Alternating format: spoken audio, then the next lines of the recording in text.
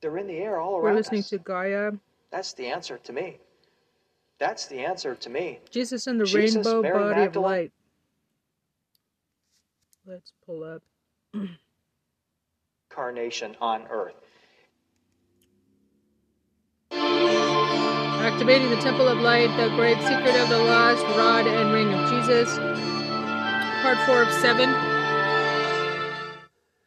And this is why, from the Pista Sophia, I cite this quote every time I give a presentation. If you hear nothing else from me, I will hope that you will listen to this and refer to it often, because I believe it's the mission statement for our incarnation on earth. In answer to a question by Mary Magdalene, Jesus says, "Cease not to seek day and night, and remit not yourselves until you find the purifying mysteries which will purify you and make you into a refined light, so that you will go on height and inherit the light of my kingdom." Cease not to seek day and night, and remit not yourselves until you find the purifying mysteries which will purify you and make you into a refined light, so that you will go on height and inherit the light of my kingdom. What happened to those teachings? Where did they go? They're in the air all around us. That's the answer to me. That's the answer to me. Jesus, Mary Magdalene, downloaded this knowledge into the thought sphere that surrounds this planet. The thought sphere. Just like there's an atmosphere, just like there's a soul sphere, there is a thought sphere. This is why two people separated by vast distances, living on different continents, can have the same idea. They just pull it out of the thought sphere. John Lennon said, "Hey, I didn't write a lot of those Beatles songs. I just put my name on them. They came to me fully formed." They dropped out of the thought sphere. And that's where I'm convinced these teachings are. We just need to recognize that our divine spark can access these teachings, while our conscious mind might not be able to. We begin to put ourselves in resonance with them by looking for them, by asking for these downloads. This is our mission statement for life. Why am I on earth? Boom. It's not spend my day shopping at Walmart. It's not going, he didn't say go to the mall, shop till you drop. Burn yourself out in a career you hate. It's find these mysteries. What we're talking about with these purifying mysteries is called the rainbow body. And in future lectures, you're going to hear me talk about the rainbow body more and more. I had a wonderful experience, just a brief anecdote. I was recently at a conference, and a really lovely couple came up to me, and they're like, "Yeah, you're right on it. What you're talking about with this, the body is a wormhole, that's really cool.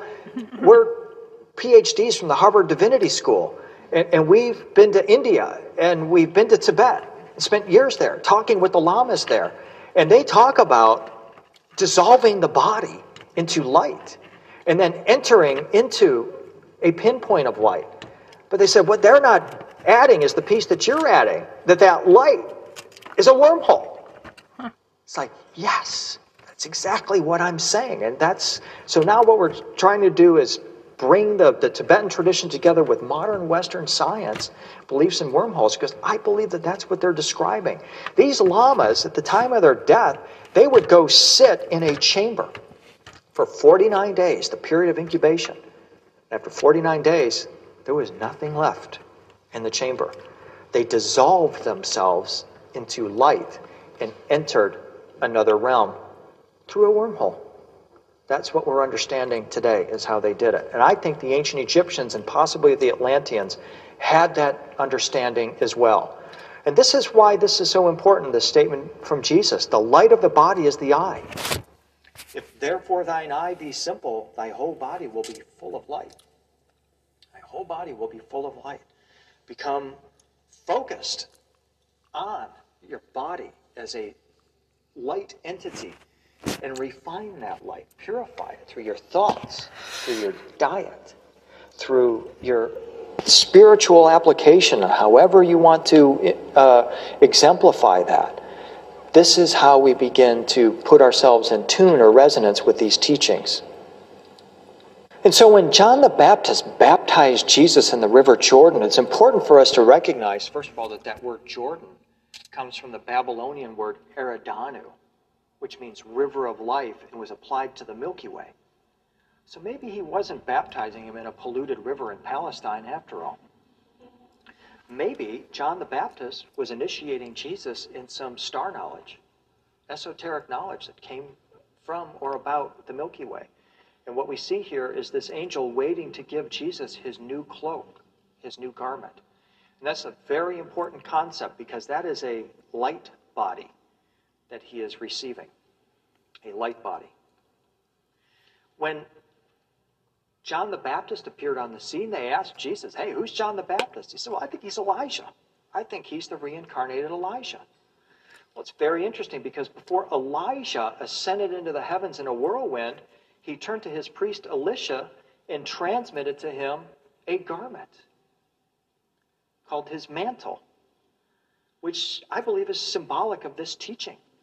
Elijah said, hey, buddy, I'm going to dissolve myself into the whirlwind. I'm going to enter this other dimension, but hey, baby, if you want to do it, here you go. Here's the teaching right here. And Elisha hung on to it. Then it appears to me that when John the Baptist comes back around, or when Elijah comes back around as John the Baptist, he went and recovered that cloak. I call it the cloak of the Illuminati, the cloak of the Illumined Ones. There is an earthly counterpart to that. As we develop this light body, it changes our earthly body. According to Wally Budge, a few of the many powers possessed by these cloak-clad oracles, as they were called, include healing the sick, cloaking his companions in an incorruptible body, manipulation of matter, predicting the future. Isn't that what the Seal of Solomon did? Didn't it also produce those wonderful things? And so maybe there's a correlation between those two. Mary Magdalene is also connected with the mysteries of this cloak or this garment of light. So is Osiris, who's portrayed here in his pupal form. Pupal, P-U-P-A-L, like the caterpillar preparing to transform itself into a butterfly. Except in Egypt, they called that garment the crossed garment. I like to joke that here when you speak Southern, people say, hey, I'm going to the Church of Christ. Little do they realize they're actually utilizing an ancient Egyptian word, crossed. And what crossed referred to originally was a garment of light put on the body of Osiris. It referred to the transfigured, re-erected mummy, otherwise called the crossed. It was the supreme symbol of the Egyptian mysteries. Here you go. Here's your crossed body, your garment of light. You're good to go, ready to launch. And so I return once again to the phrase, the quote by Terence McKenna. We are like caterpillars in a pupal form, contemplating pupation, transformation. No longer will I chew on the cabbage leaves. You won't catch me at Burger King anymore, honey. No longer will I spend my time moving around on the other underside of the foliage. Nope, not going to do it. Instead, my life, as Jesus said in the Pista Sophia, must be a preparation for transition to another dimension. I'm committed to return to the immortal realm of the barbella to live with the light beings. And we find example after example in ancient art of this transformation. Osiris is wrapped in his crossed body, his tight-fitting holy shroud. Isis stands above him, beaming him energy, lifting his vibration. Again, this could be the star Sirius, beaming this higher energy to us, with Osiris representing the earth. But either way, the ship that Osiris is going to ride upon into eternity, the way the Egyptians portrayed it is exactly the way Professor Stephen Hawking portrays a wormhole today. Stephen Hawking, a reincarnated Egyptian priest? Can't say that. But I can say for sure, he better check out some of this ancient Egyptian imagery because this has all been done before. And we're on the threshold of awakening today where we can understand what is going on here and the potential that that leaves for us. Can wormholes lead to time travel? Oh, yeah. This is how they used to portray the stairway or ladder to heaven. This is from once again from Notre Dame Cathedral. This is how I show Mary Magdalene contemplating the same mysteries today on the cover of my DVD, Stairway to Heaven. Mary Magdalene in a state of ecstasy. Our brain is the wormhole. It is our brain that can contemplate the wormhole. And I just find it kind of, I guess humorous is the word. If you take your human ears and go like this, it looks like the mouths or the gates of the wormhole. And the folds of our brain does look like a squinched up serpent or worm. And so that's where I get this notion that I think our brain is actually the place.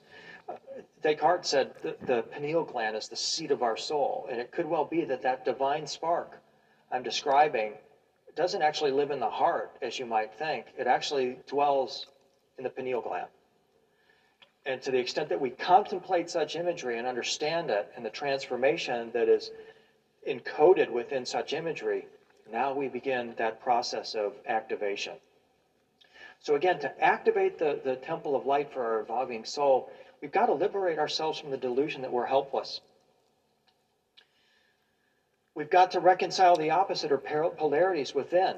The example I cite for this is very simple. I cite it almost every time I give a presentation because, like the statement of Jesus, this goes along with that, and this is the lesson of earth life. It's 12 lines brought to life in our imagination that are projected on a screen. If we accept that this three-dimensional cube is merely 12 lines brought to life on our screen, then we have to accept the possibility that this remote control is also something different than it at first appears to be. In fact, the physics teacher would tell us that this remote control is, while it appears to be solid, is in fact not solid at all. It's merely a collection of atoms, molecules, and energy in motion that's brought to life in our imagination, and we agree that this thing is solid. If that's true, and I believe it's true, then this cube offers us a very important piece of understanding. Because if you look at this cube from one perspective, it looks like you're looking into it, looking at it from the bottom. But now if we shift our perspective and look at it from the top down, now it looks like another cube manifests before us. If we call the bottom way fear and the top way love, it provides for us the two ways we typically approach people and situations here in this realm and the way that they approach us. Those are really the only two emotions. It's either love or fear. Everything else is simply a shade or a variation of love or fear. The Hopi tell us is that as we get closer to 2012, only love can exist in our heart because more and more our thoughts and our actions are going to become instantly real. That means we can't be in the terror zone anymore. We've got to find a way to get into the love zone, the Terra or compassion and enlightenment zone, so that we can be in balance and in harmony with this shift. Once we do that, our three-dimensional cube becomes the core of a fourth-dimensional hypercube. More and more we find ourselves interacting with the other dimensions and higher capabilities within us, because it is love within us that activates these higher capabilities. And that is the reward for focusing on the love zone, is access to these higher dimensional realms.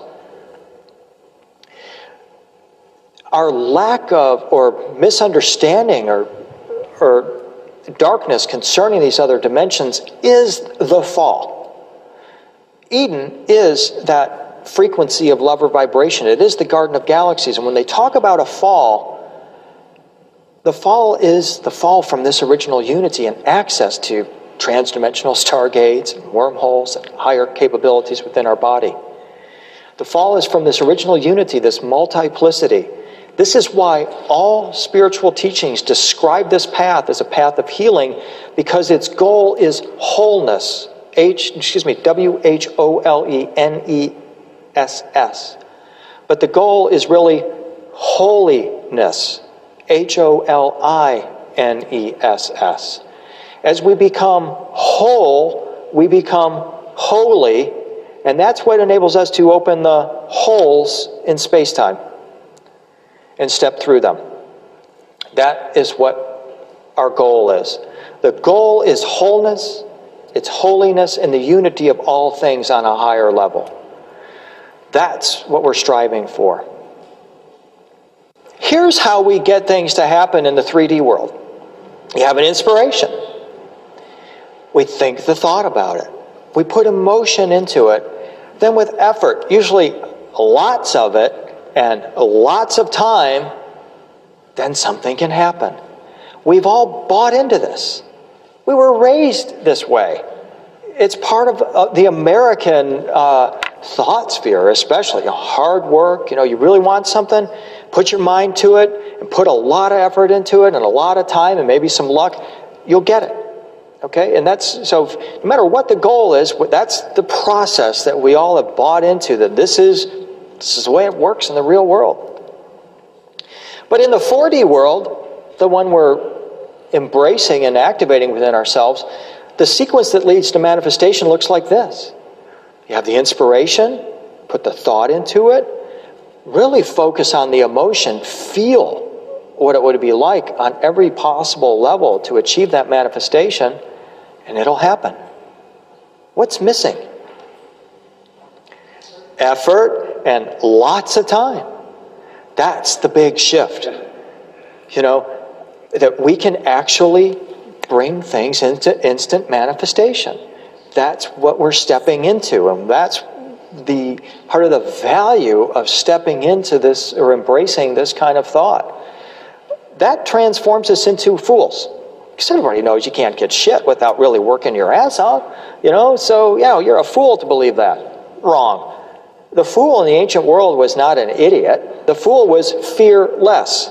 But I don't like to call anybody fearless, because I don't want to be fearless. I want to be what? Full of love. That's the opposite of fearless, isn't it? And if I'm full of love, then what that means is that I have the power of instant manifestation.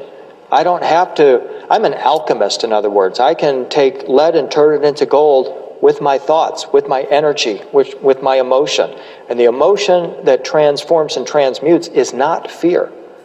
The emotion that transmutes and transforms is love, or a hyper love. What I'm showing you here is actually the tarot card.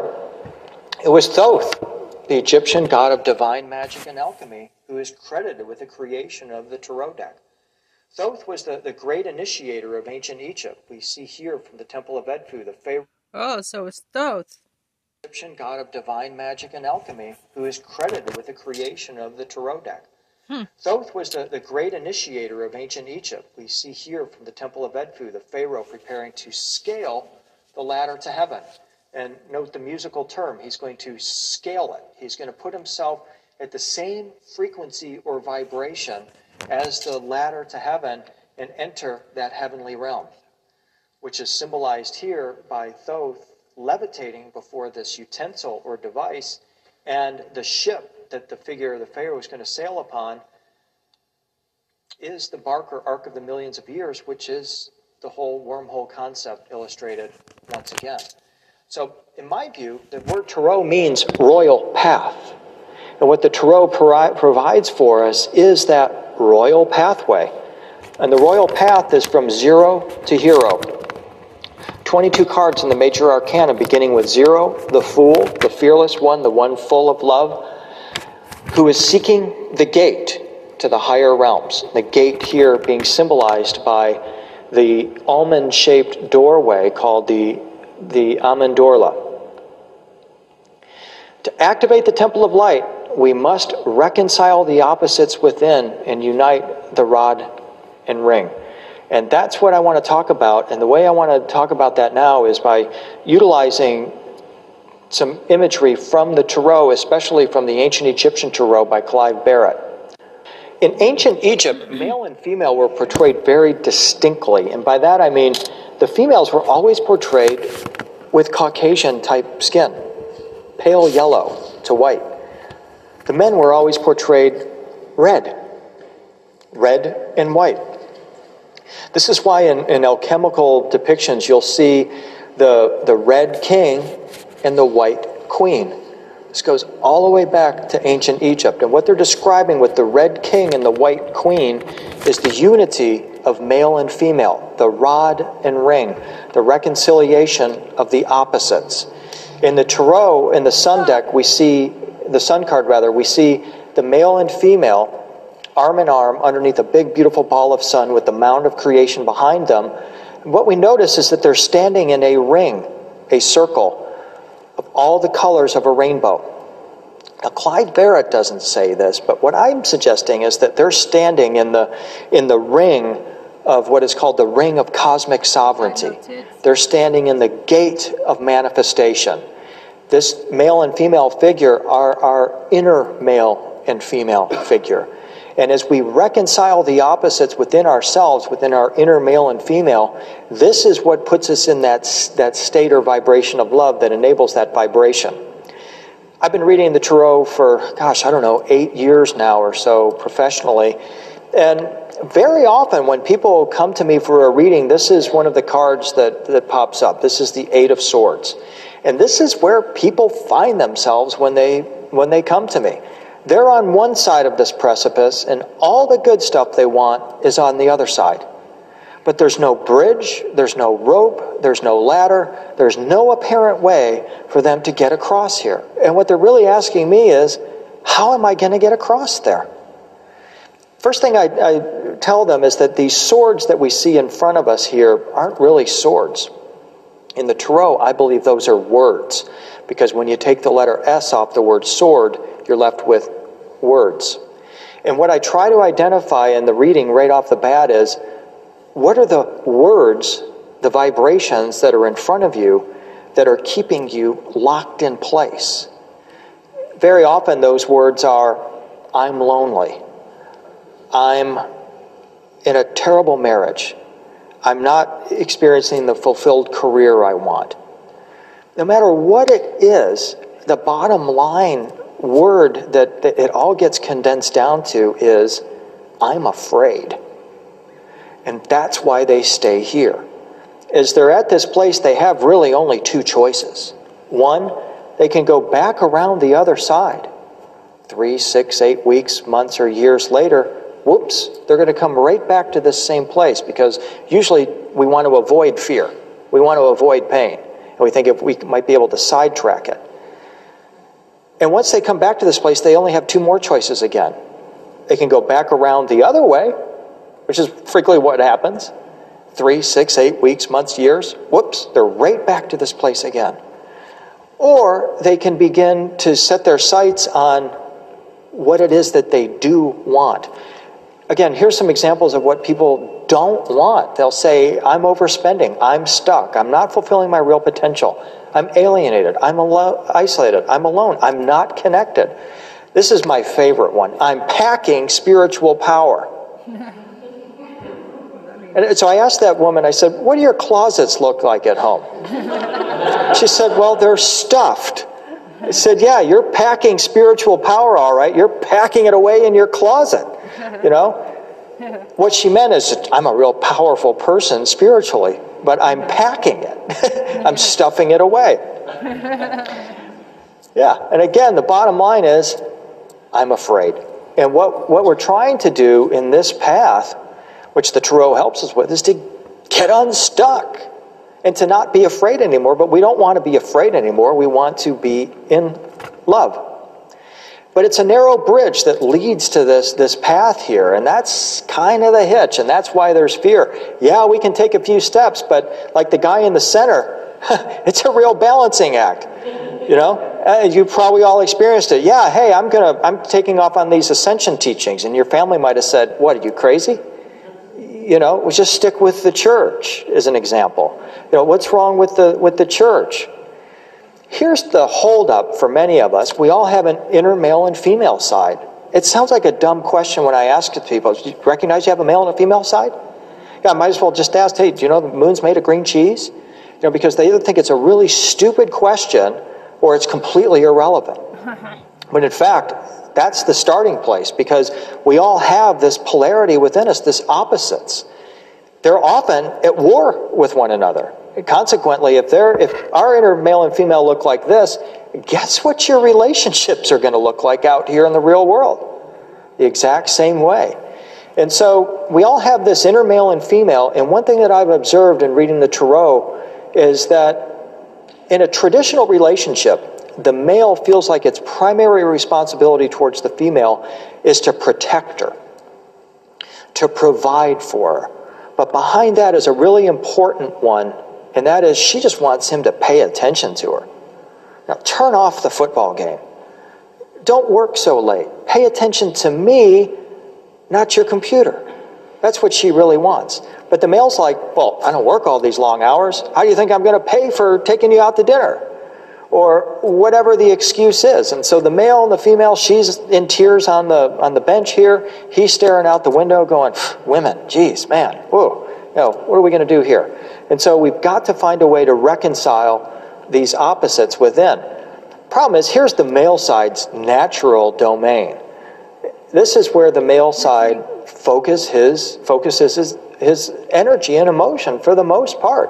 Looking up at these swords are actually words above him which represent what he doesn't want.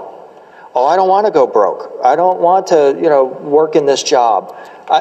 Everything that we don't want. And it's usually worry, fear, stress, anxiety, doubt. But the really big one is disbelief related.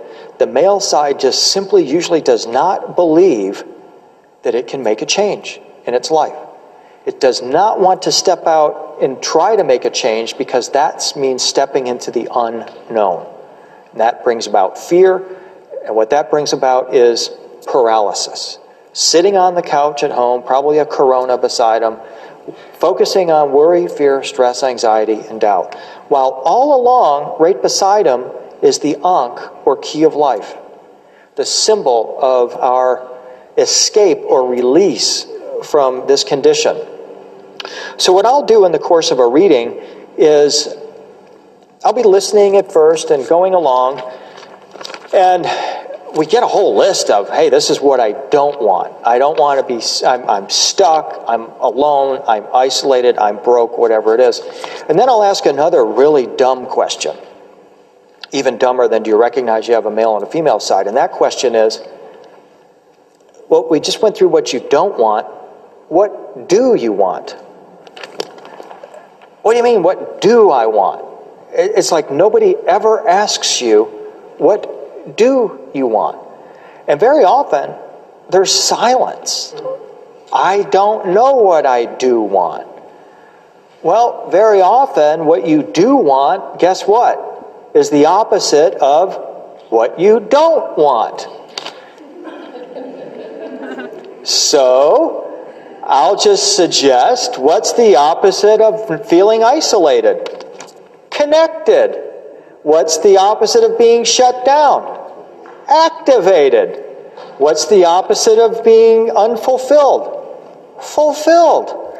And so we'll start to generate this list, and I'll put them in a circle like this with a dot in the center.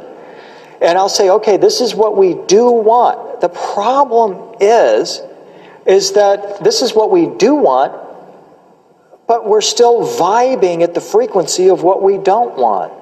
That male side keeps putting out that thunderstorm energy saying, hey, yeah, try coming near me. I'll knock your socks off. Yeah, tell me you're going to do something for me. Yeah, right. Okay? And so what I'll ask people to consider, which is what I'm asking you, is that while this looks like a circle, another way of describing a circle is a ring, right? Like a ring. But another way of describing a ring is a vibration. Like when the phone rings, it vibrates. That's how we know it's ringing.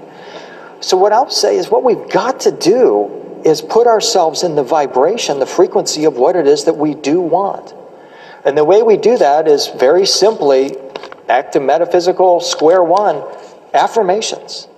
Taking those two power words, I am, and taking it off of I'm isolated, I'm unconnected, and putting it in front of what we do want. I'm activated. And what we've got to do is make sure that our energy and emotion is going only on what is inside that circle. If it's not inside that circle or ring, we don't want anything to do with it. We no longer want to sacrifice our energy and emotion for that. And what that does is it starts to open that gateway for us. I use my cat Boo as an example of this. Boo and I like to play with the light pen.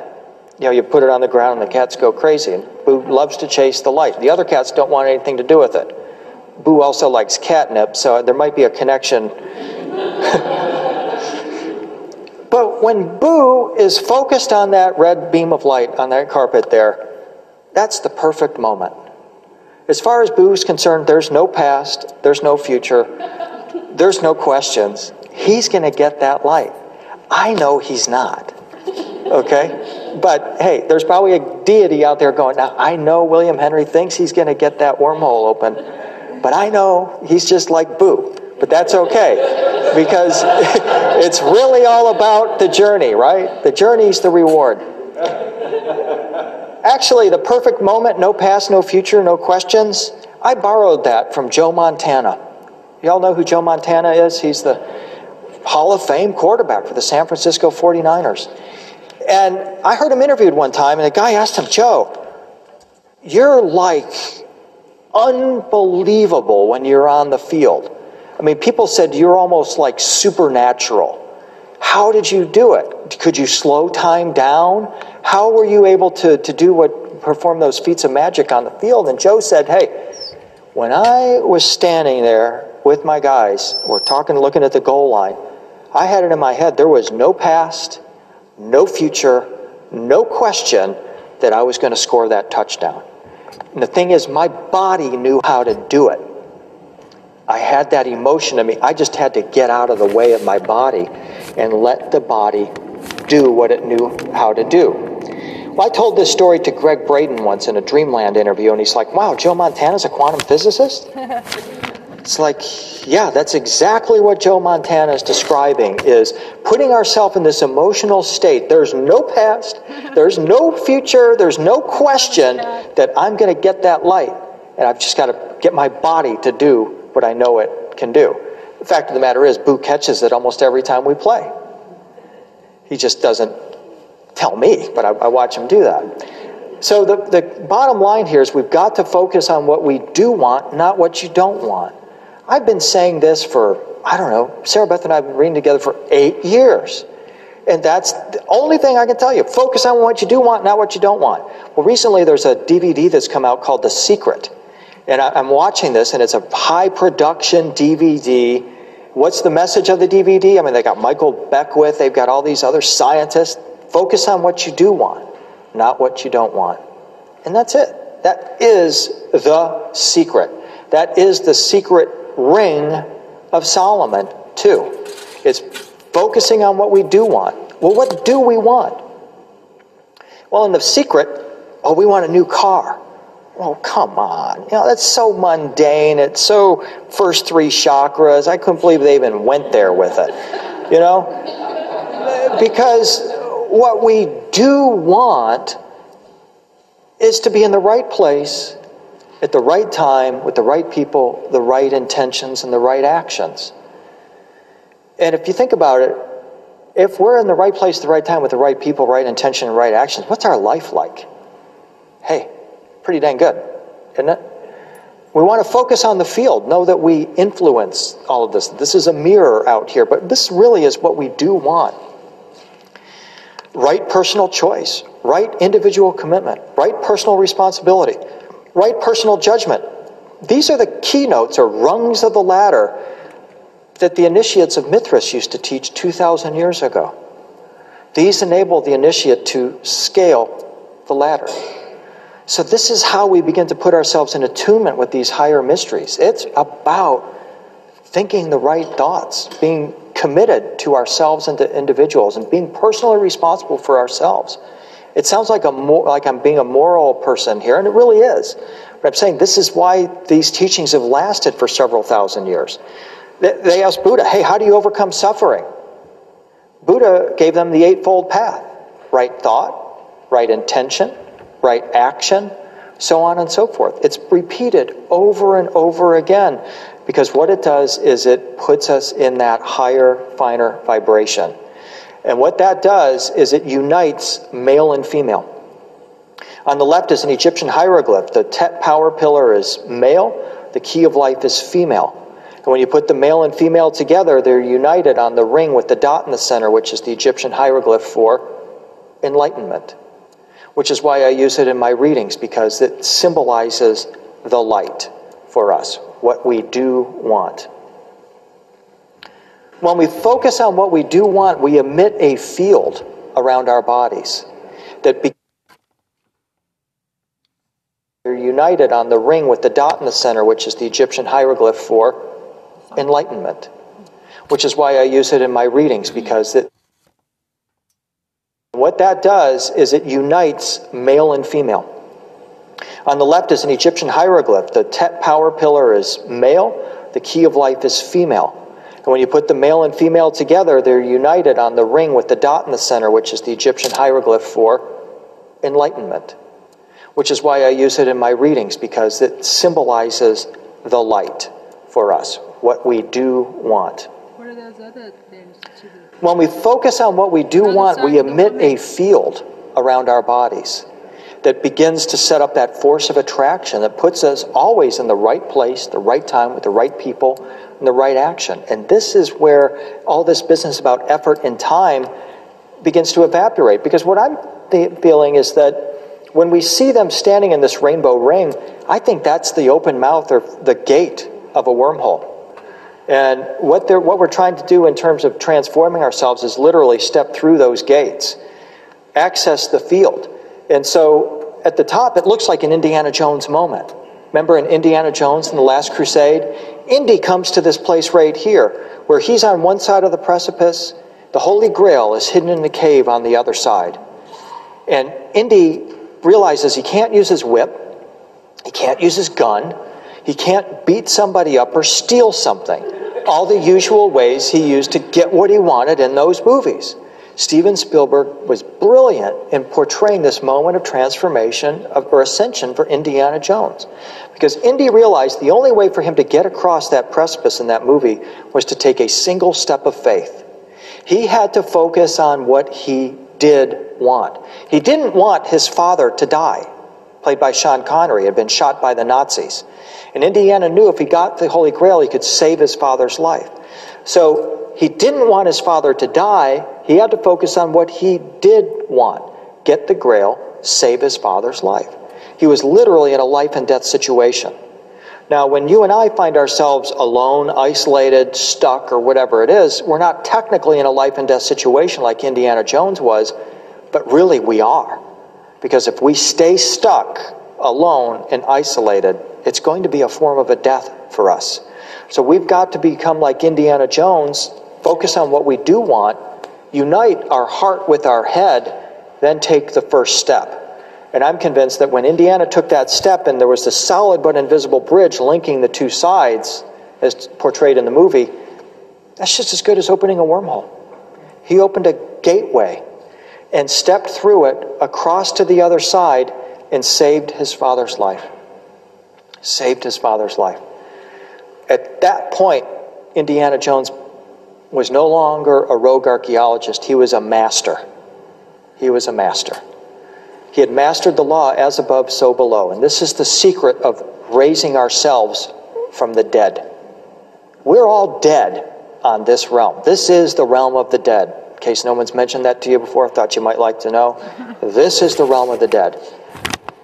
We're entering the realm of the living, of greater life, by absorbing these teachers. And this is the primary secret of raising ourselves. As long as we remain unplugged into that which we do want, that which is above, we master that which is below. How do we overcome fear and death? By focusing on what we do want, that which is above. And the tower is a representation that we all can begin to utilize, by which we can ascend up in graduated stages of consciousness to the divine and work in harmony with divine consciousness to bring down the glory of the divine radiance into our bodies so that it's irradiated from above, so becoming a citadel of light in this lower realm. Where we're all at is in the middle point there. We are at the very apex or close to it of human evolution, which means what our role, our business is about is transforming ourselves into conduits to bring a higher vibrational energy into this realm so that then we can begin to take it out of the realm of fear and terror and make this place a realm of love. Pretty groovy. Next video in 12 seconds. That was Jesus and the Purifying Mystery? No.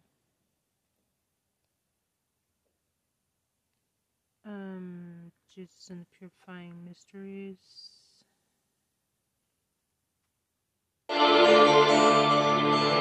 Activating the Temple of the This is part 3. Next episode. Speaking of Jesus in Nashville. Here we go.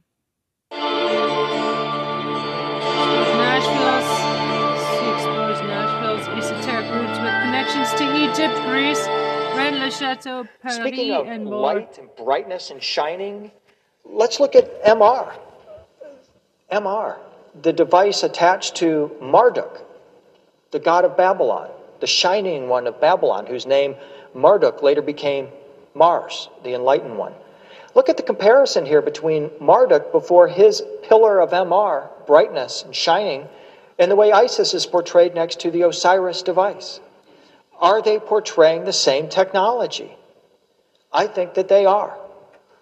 Marduk was the chief god of Babylon, and scholars tell us his tool is called a spade. That doesn't look anything like a spade to me. You know, I think what happens is that in the 1800s, they look at these depictions and say, oh, that must be a spade. And what happens for the next 100 years is that every scholar who goes to the University of Pennsylvania or University of Chicago repeats the same lie over and over again until it becomes gospel. And anybody that challenges that is a heretic. Well, I'm a heretic. And I'm saying that's not a spade. That's a device that brought about brightness and shining, awakening. Not a spade. It was called the Mayor or the MR, Mister. It's funny, when I moved to Nashville in 1982, two things really changed my life. One, I read Holy Blood, Holy Grail when I was a sophomore in college. And two, I learned to speak Southern. And learning to speak Southern became an incredible tool for me.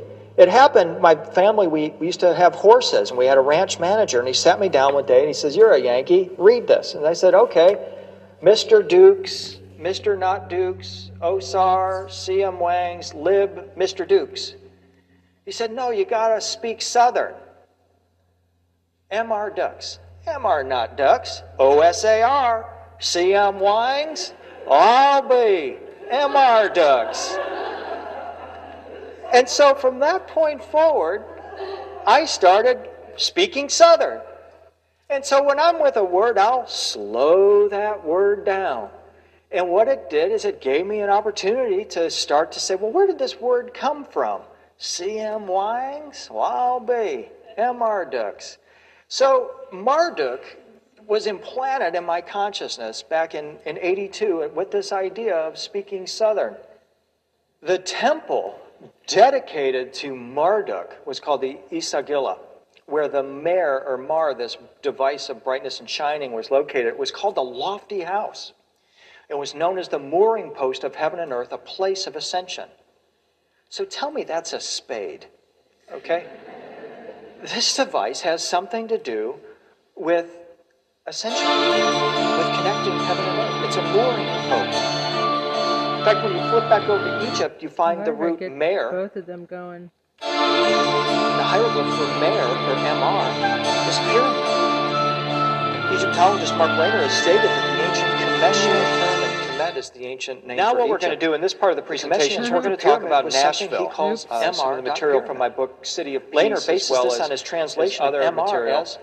As I said earlier, I like to consult God or a form of God, Google, So they got when two I'm going working on. with And ideas it's or connected concepts with just to the see what is the Babylonian collective for mind entire life in to a be place of humanity ascension. thinking Are you about going to let the going greedy to the heating subject. companies and their crazy high prices decide if your family is Bahia allowed to stay was. warm this winter? Here's how a The Grand Poobah of the Giza Plateau, Shit. Can't turn it the off. Secretary General of the Antiquities Organization of Egypt, himself explains that the Giza Plateau, the Great Pyramid, was known by the Egyptians as the House of Osiris, Lord of the underground tunnels. What that tells me is that Osiris is not a person. Osiris is a device. This bond between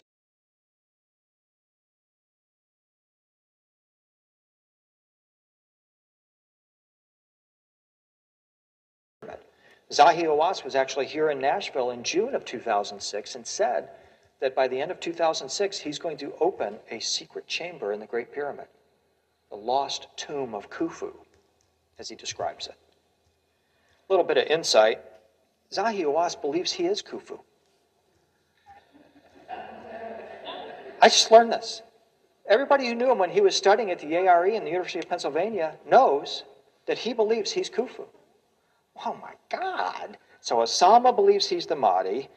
And, we need a scorecard of who these people are on the news and who they think they are. It would be very helpful, because then we would really realize their intentions.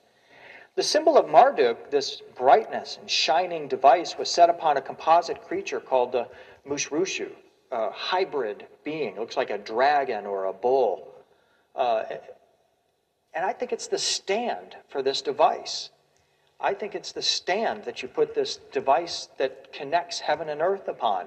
And over again, we see a similar scene of people worshiping or utilizing this device, similar to the way Isis is portrayed operating the Osiris device.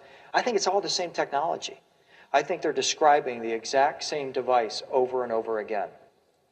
Back at Abydos, we see Isis tending the device, but now we see there's an actual human face in this antenna device, and it's called the head of Osiris. And as we get in and more closely, we see that they appear to be bringing some sort of a substance out of it, which is what this figure holds in his hand. They're operating it like an antenna. And we see now more clearly the face that is emboldened on this bas relief, which it's extraordinary to stand in front of this at Abydos, because you just get a sense of energy coming from it, like the device is actually still operating to this day. The actual name, according to Gerald Massey, of that head is Hathor. King, stop this thing. Who is also called Mufkit, or what is it? The golden head or golden calf of Hathor. I believe that head, the dead head of God, is what Mary Magdalene holds. The candle that she has in her hand in religious symbolism is the symbol of spiritual illumination, of the light, of the seed of the light of salvation. And in Christian symbolism, it's the divine light shining into the world as Christ is the light of the world. Christ is not a person. Christ is an energy, a frequency, or a vibration. Jesus is a man. Christ is a person. If you've never made that distinction, it's very important that you do that. This symbolism suggests Jesus' words, I am the light of the world. And what we're talking about is this ancient shining device that I think is represented as this lit candle. No one lights a candle unless you put it on a stand. You don't hide it, you bring it out. And unfortunately, this candle light has been hidden, this light of illumination. In fact, Mary Magdalene was called the Illuminator, the Illumined One, in France in the 14th century. And what I've suggested in my book, The Illuminator, and other presentations, is that the head, Mary Magdalene's head, the dead head of God, is not the decapitated cranium of John the Baptist, as many Grail researchers ask you to believe. That head that she holds and that candlestick beside her is, in fact, this technology which was operated by Isis. Mary Magdalene was a priestess of the school of Isis. This is why you see these paintings that are so illustrative of one another. Isis standing beside the Osiris device.